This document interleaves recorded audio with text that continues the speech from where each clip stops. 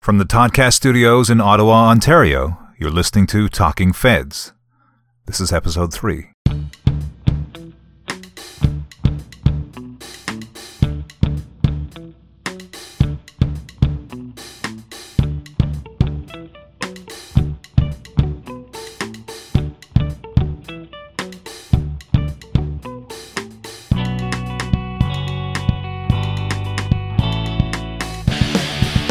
Hello and welcome, GC. I'm Todd Lyons, and on this edition of Talking Feds, an interview with a representative of Operation Clean Slate, a whistleblower organization that is alleging wrongdoing at CAPE, the Canadian Association of Professional Employees. This material is provided with minimal host comment and interruption. I invite you to listen with an open mind and to do your own research to formulate your own opinion on the issues raised. I have no knowledge of the identity of the party interviewed on this edition. It was conducted at an agreed time via a blocked number from a disposable cell phone.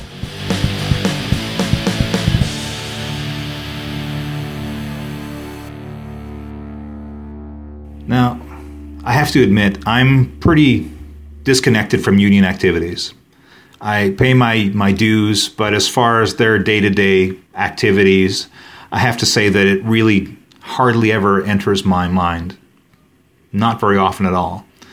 But I have been known to go on social media from time to time, and that's actually how I learned about your group. So tell me, what is Operation Clean Slate in a nutshell? Well, I'll preface my remarks as well as saying that I was fairly disconnected from union activities for about 10 years. And it's been 10 years since I've been a part of CAPE. But leading up to this, it was really Catherine May's Ottawa Citizen article back in, I think, early June, that it was quite lengthy, and it made me take notice of what was going on. And Operation Clean Slate evolved out of what was just my first Twitter account, which got suspended, Cape Watch 2016, which began really only as something to highlight what was in Catherine May's article. But then that's when people started to get in touch with me, and this were the exact words used were, "I like what you're doing here. Do you want to do some more?" And I was a bit intrigued, and I'm just a normal, policy analyst, and not into, taking leaked documents or what have you. And the more I got into it, the more I saw that there was a group that was known as the Slate. It is an unofficial type party that's running the National Executive Committee, basically with almost a majority, so they get to control things, but they pretty much, and what I had seen and what I've received on Twitter, is that, yes, they represent a pretty small segment of the CAPE constituency, the membership, and they call themselves the Slate. And when I began to see what they were doing and carrying on and what sort of activities they were undertaking, it just became clear to me that we should just call it, Operation Clean Slate, is just to clean the slate. And because it was truly undemocratic behavior. And so that's where Operation Clean Slate comes from. Quite a few people communicate. It's not organized, like I said. The people who leak me documents, they're not part of anything like this. I've dropped the little anonymous kind of theme. Yeah, so that's what brings us to Operation Clean Slate.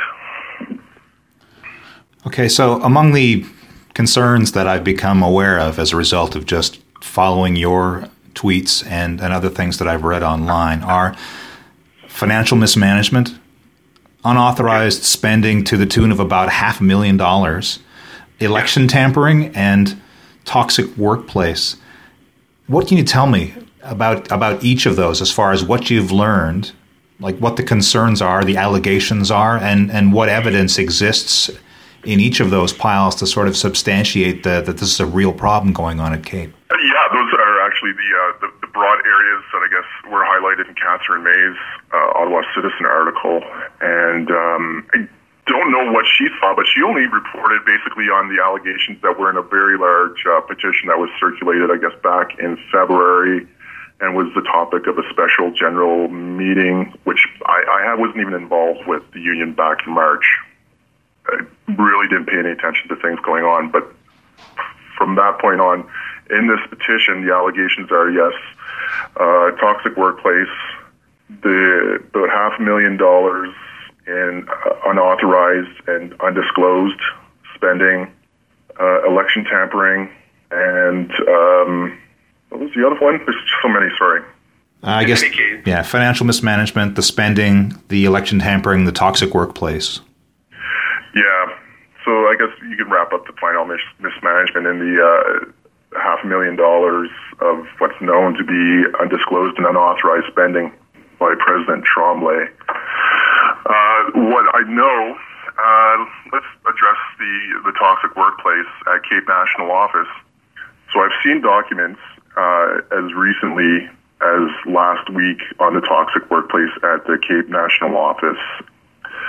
Incidentally, with the petition that came out in March of this year and subsequently spurred the special general meeting of the membership, there was the official response of Emmanuel Tremblay to the petition. And in there, she says, and she flatly denies unequivocally that there is no problems and there's no complaints against her by staff, which is blatantly untrue. I haven't published them on Twitter. I do have copies of the complaints by staff against her. I do have documents that attest to a toxic workplace. The reason why I haven't posted them is because they're quite intimate, private. Staff that have filed these complaints are pretty vulnerable. There's some sensitive topics discussed in it, but I do have the documents. Yes, there are complaints against Emmanuel Tremblay that she has, run kind of a dictatorship in that office, and that she is abusive. She's harassed staff, and it's not a very pretty situation. And what makes it all the worst is that Emmanuel Tremblay, and what was her official response, as she named it, her official response was that she said that there are no complaints against her, which was a lie. And I think CAPE members should demand more respect, and leadership should not disrespect them in that way. There's a lot of bad things that have gone on, but being lied to, the lack of integrity and intentional dishonesty by a president, that's a bridge too far. That's more than I'll accept. And I think that's why I hope to kind of expose on Twitter, online, maybe have people start saying, like, look, the people who take my dues, maybe they can mismanage and misspend it, but they should treat me with a little bit more respect. They can treat the money with a slightly less respect than I would if I were spending my own. I think people in the government are used to that sort of approach. I know we live in Ottawa, in the National Capital Region in Gatineau, and most of ECs are working in policy shops. We are more than familiar, well aware of what goes on in the politics and the sleaze that goes on in this town. And that's not to say that there's a whole lot of it, but just to be lied to is really insulting. ECs are very intelligent, highly educated people, master's degrees, law degrees, PhDs, economics, math, sociology. They didn't fall off the turnip truck, and they weren't born yesterday. So to me, that was the impetus, really, of starting all this. Now, I know we're talking about the toxic workplace, is I don't like my money being spent on somebody who feels it's okay to step on people. I especially don't like that being spent by somebody who promotes the protection of workers.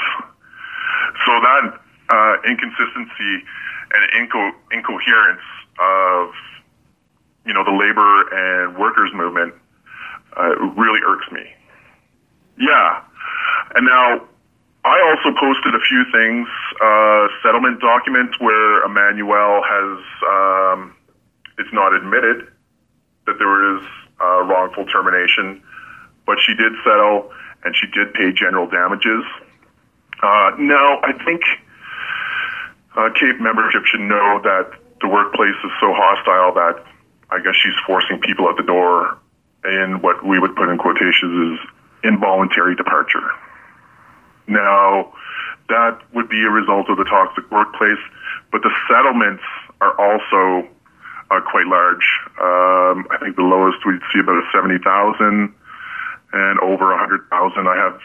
I've posted one by our lead negotiator, Dr. Lionel Dion, who was fairly unceremoniously let go, and the reasons given for it by Emmanuelle was nothing short of a lie too, which I've exposed.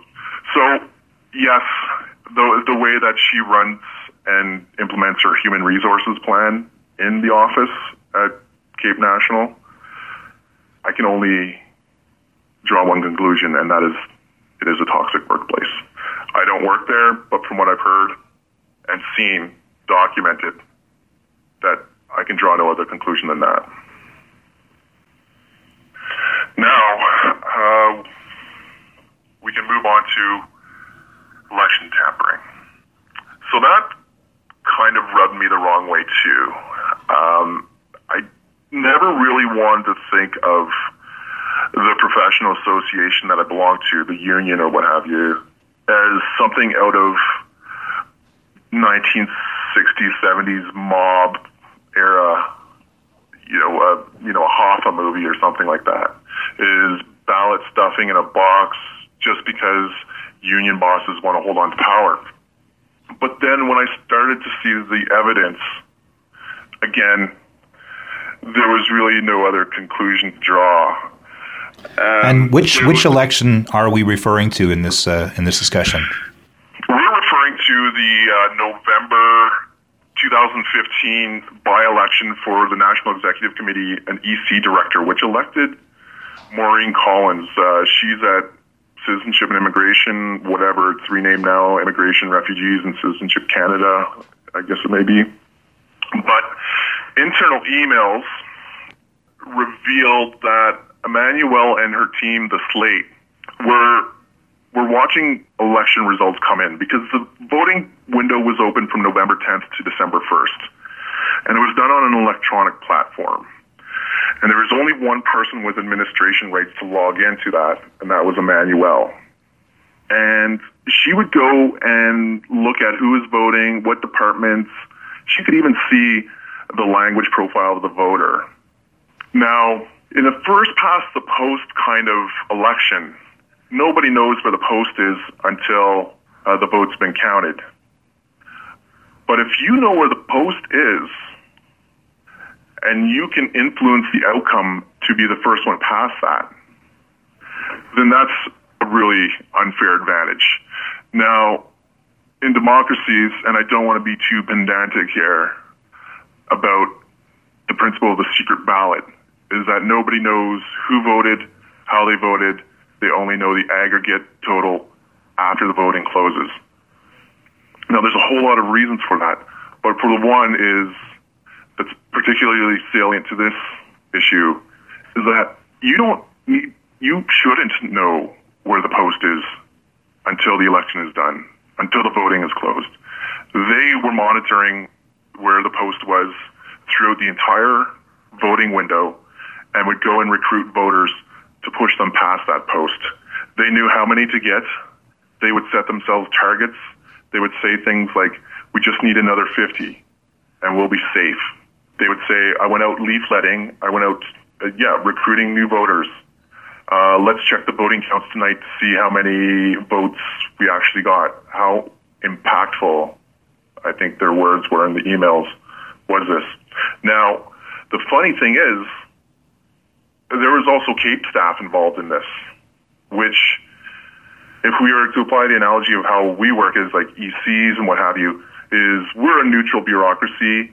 we're staffed to serve, I guess, at the bureaucratic pleasure and carry out the policy and programming mandate of our political masters. But then I see a loyal kind of cadre of Emmanuel supporters emerge from within the Cape National who are actually quite partisan. They were on these emails where they were accessing Insight. That is the platform, the electronic voting platform that we've contracted for about $50,000 a year just to run these elections and voting and what have you. They knew what was going on too. So there was a small group that were trying to defeat Maureen Collins. She eventually won, but they identified a preferred candidate who was more along their lines of political persuasion they can identify with. It brought them onto their quasi-unofficial party, the Cape Stand-Up, which is just another word for their slate. And it was remarkable what they did to bring them to almost claim victory. I take a very dim view, and actually I take a less than academic view of individuals who want to undermine democracy. Now, I don't even care if it's somebody who's rigging the raffle at a local hockey tournament. I don't want those people in charge of taking my money, taking the money of people that I work with and families who are having a hard time actually getting paid these days and being in control of it because they took control through illegitimate methods. I take a very dim view of that.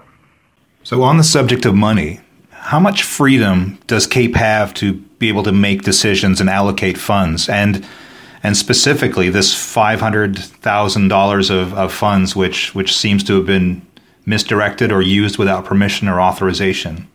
So that's one of the big ones. That's one of the issues that's elicited the most reaction, I think, and has I've gotten the most contact from followers and even people who don't follow me on Twitter, because I can add right now, just interject, there's a lot of people lurking and watching, and they'll send me messages, but they don't follow me because I see about 800 to 900 profile visits per day, but I only have about 200 followers.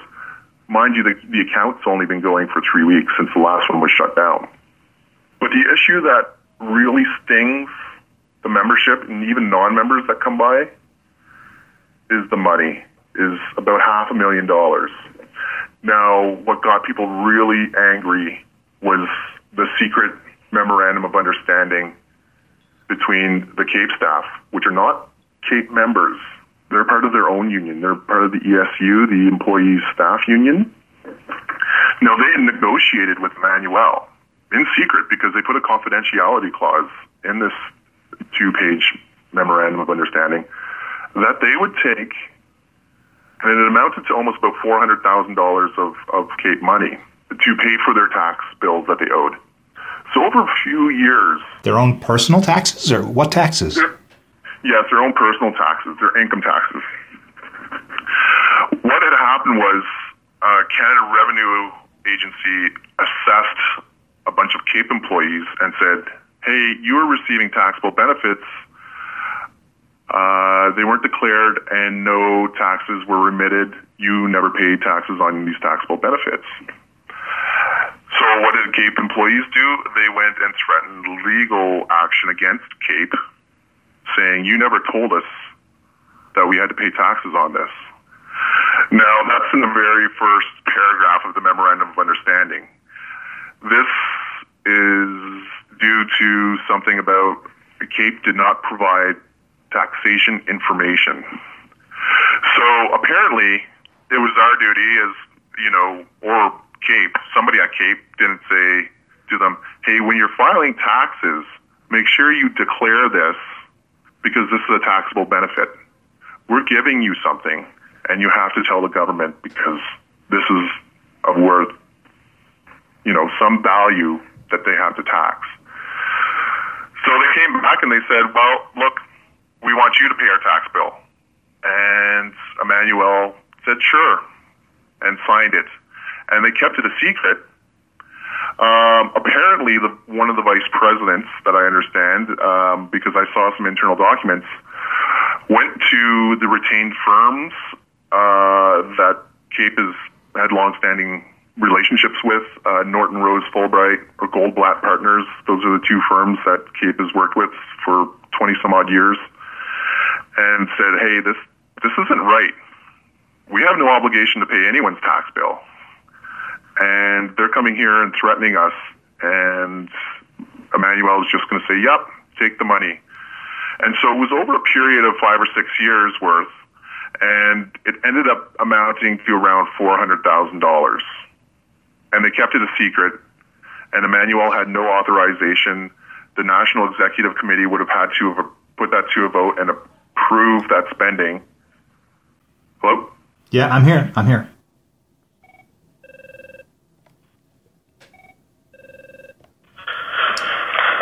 Hello. All right, sorry. Okay, my burner phone ran out of money. Okay. They kept on interrupting and saying, like, you only have 10 cents left. Okay. I do use a burner phone that's not registered in my name, just because, yeah, they are after me. Go ahead, proceed, Mr. Anonymous. Yes. So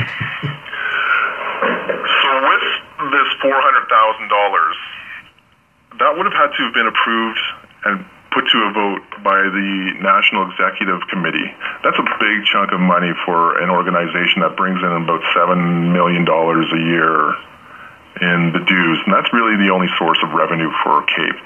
So $400,000 in just one stroke of a signature, and saying, yes, we'll pay that off. But that also includes about $100,000 that Emmanuel gave out in loans to staff. Because when they first got their assessment and they found out that they owed some money, she immediately, within 3 weeks of assuming the presidency, January 21st, signed about 40 checks to Revenue Canada, or like the Receiver General, and in Revenue Quebec, to pay off whatever amounts that these people, might have had in dispute at that time. Now, she did that, and by the time September rolled around was the MOU, so she forgave the loans. They didn't have to pay that back. And if they'd made any payments at all to these two revenue agencies, then they could just apply for reimbursement and refund from CAPE. So we were literally paying their taxes. It's on income. It's on employment-generated income. It's what we paid them for. They have a collective agreement. They did not negotiate that in the previous round. I mean, it seems quite absurd, because not even you and I, as part of our collective agreement with the employer, our own employer, the Government of Canada, with TBS, we don't negotiate for payment of our taxes as well. So we don't walk away with 100% of what we earn. They just remit on our behalf. They deduct at source. So the $400,000, that has really got a lot of people worked up. I've received quite a few messages about that. That's angered quite a few people. And it's one of the issues that's under investigation right now. And I wonder about how much of this information and how many of these documents have made it their way into Georges Nadeau, who is the investigator, into his hands for examination. Because I've been privy, or not quite privy, but I've been given information that Emmanuel and her friends on the National Executive Committee have withheld documents, especially in the election tampering, from the investigator. Because the investigator had no power to compel disclosure or production, which makes me doubt that he may arrive at a conclusion that we would otherwise, if we had seen everything, all the facts. Have you been able to reach out to him to try to offer those documents? No, I'm just hoping that they make their way into his hands. People have told me I've taken stuff from your postings and passed them along to him. For example, this MOU that had a confidentiality clause that shall not be disclosed. I'm hoping that made its way into his hands as well. I would suspect, because there was a few people that were signatories to it, that they would not have disclosed it, and that they would have fought to maintain its confidentiality, that nobody would have known about it. The behavior that I've seen is nothing short of contempt for the process. The statements that have been made, about two of them or so, one that was in print with Catherine May and one is in Emmanuel Tremblay's official response, was that she's cooperating fully.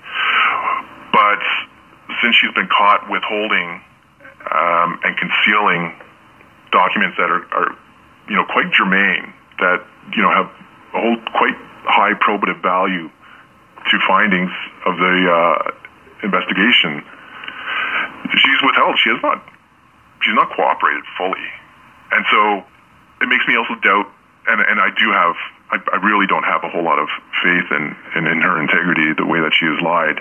And this is just another example of it. The way that she has not disclosed at all to the membership this $400,000 that she just gave away. That was a gift. It wasn't earned. It wasn't negotiated for the exchange of labor in their last bargaining round for the collective agreement between CAPE and the employee staff union. No, they just came around and raised a flag and said, "We'll sue you if you don't pay our taxes." And she kind of has some close political relations with a few of the ECU members too, especially the president and vice president. So there are these issues that I hope to draw some attention to on Twitter. If I change one mind, that's fine. I've changed my own mind too. I'm actively going to be voting now in union affairs whenever the ballot comes out, because I did vote in 2014, and I think that was my first time participating in anything with the union. Now I will be voting, and I'm hoping that when the referendum comes out later this fall on the removal of Emmanuel Tremblay as president, that a lot more will vote, that they will say, well, look, this is more than I will accept. What resistance have you encountered in trying to bring this information to the public? The resistance, I'm on my third Twitter account. I've had two suspended before. I've had a few threatening emails sent my way. I've been called a few names. That's fine. They don't bother me. The threats, once again, this is not, something that you would see in an Oliver Stone movie. These aren't big union bosses that are linked to the mafia. So I'm not really afraid of their threats. I'm not afraid of somebody who's blindly loyal to Emmanuel Tremblay and who might be a mid-level policy analyst at Service Canada or something. I'm not really afraid of their threats, and they're not going to stop me. Other resistance, I know that they're looking for me. They brought in forensic IT people to look over, I guess, the computer system to see where the leaks are. Just because people have told me what has been raised at National Executive Committee meetings is that they were prepared to spend up to $60,000 just to start to look for me. Now it appears that they may be acquiring. I've only just posted the proposal recently from Hill and Knowlton, this massive powerhouse of a PR firm that's global in scope, to, I guess, spin the messages. They want to, I guess, counter anything that may be coming out of me. It's not only just me, too. More and more people are talking about this. I hear people who did not care before. Oddly, I don't tell them. Nobody knows who I am. Only my spouse knows who I am and what I'm doing. People I've worked with and been part of CAPE as like a policy analyst or policy advisor for years, they don't know that I'm doing this, yet there they are sitting not too far from me. So the resistance, it is mostly about me as a personality and not out of principle. It is the same kind of resistance that Emmanuelle has done. It's a little bit heavy-handed, marshalling lawyers. If you've seen the cease and desist letters that I posted, she hasn't been afraid to access money to pay to shut people up. Now that's what they're doing with me. Does this forensic analysis, the spin, the getting lawyers for cease and desist, does that all fall under things that are allowable by what CAPE is allowed to do, or is this again an overstep? I think those are allowable because apparently the $60,000, which is actually what I've heard is $56,000, which was approved, will be coming out of the president's operating budget, which was approved at the membership vote in June when we all voted on the budget. I wouldn't say all of us, maybe only 1,000 out of 13,000 members. So now she can spend that money as she sees fit on operations issues, and this one seems to be where she wants to focus the money. So this money doesn't need approval by the National Executive Committee. It doesn't have to go to the membership for a vote. And but I'd love to see where it shows up in the balance sheet. Probably operations and professional services, hiring PricewaterhouseCoopers to do forensic IT stuff. Hale and Knowlton to do PR, or as they say in their proposal, they say reputation recovery. I'm not interested in her reputation outside of CAPE. This, to me, is about CAPE members. Like, if she feels that, when she goes to meetings with the president of PSAC, that maybe the president of PSAC or whatever other union out there, or whatever other association that she might, have any kind of relationship, like professional, doesn't really see her, that's fine. I'm okay with that. I don't care about her external relationship and reputation. On the outside, she can look great, but as long as the message is reaching the membership, it's their union. Is there anything that CAPE members can do at this point? Or do they just have to wait for the outcome of the petition or whatever investigations are going on?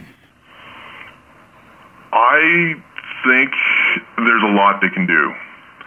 They don't have to wait for the outcome of this investigation. This investigation that might cost $250,000. The last amount that we had heard was $146,000 so far, and that was at the June 8th or something membership budget meeting. Since then, it's still been going on. What can they do? I would say continue to voice your concerns. You can talk to your local presidents, because most departments and agencies in the National Capital Region anyways do have a local. And for people that want to get copies of this information, is there some repository where this is being saved in case social media accounts continue to get shut down over time? I'll always make sure it's available. Shutting down these Twitter accounts is just a whack-a-mole type thing. They should just give up trying to shut it down, because I'll just pop up the next day with a new one. And there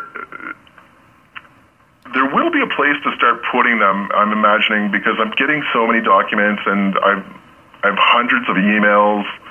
I have spreadsheets too on finances, that I do have to put them somewhere where they can just they can always be accessed.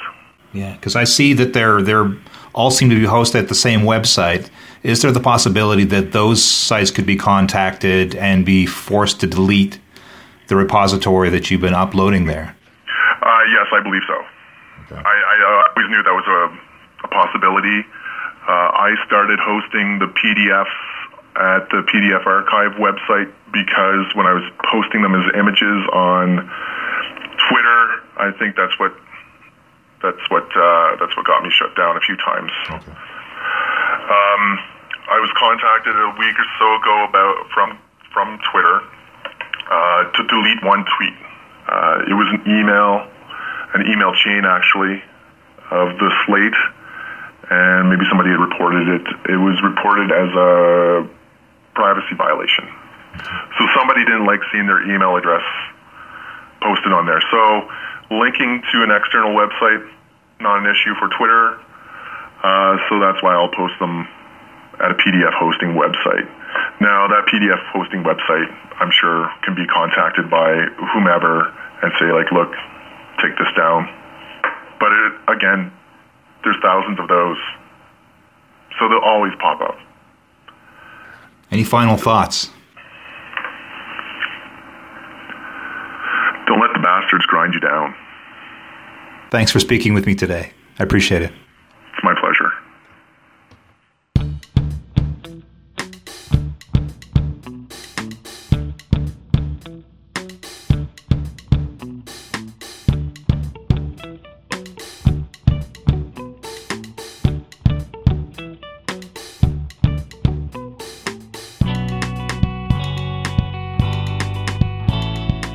You've been listening to Talking Feds, Episode 3.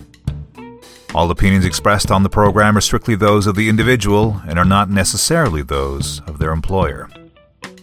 I've endeavored to present the subject neutrally while inviting you, the listener, to make your own determination of truth. You may send threatening and offensive messages to me at your peril. You'll receive no reply, but they will be distributed and published as I see fit. Talking Feds is planned, written, and technically produced using open source software, Canboard, DocuWiki, and Audacity running on Kubuntu Linux and Linux Mint KDE Edition. Our theme music is by Jazar and is used under the Creative Commons Attribution Share-alike license. Talking Feds content is free to use and share under the same CC by SA license, and episodes are always available on the open web at toddlyons.ca. If you've got a comment, a suggestion, or a question, please join the Talking Feds group on GC Connects. You can reach me directly at todd@toddlyons.ca. I'm Todd Lyons. Thank you for listening.